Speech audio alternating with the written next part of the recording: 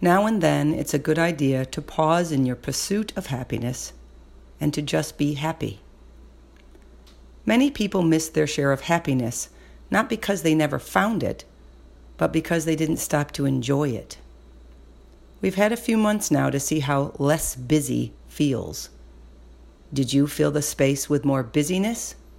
Or have you done things that you always thought you didn't have time for? Happiness is where we find it, but rarely where we seek it. Maybe just stop chasing happiness and start to enjoy the things that make you happy that you already have. Be happy.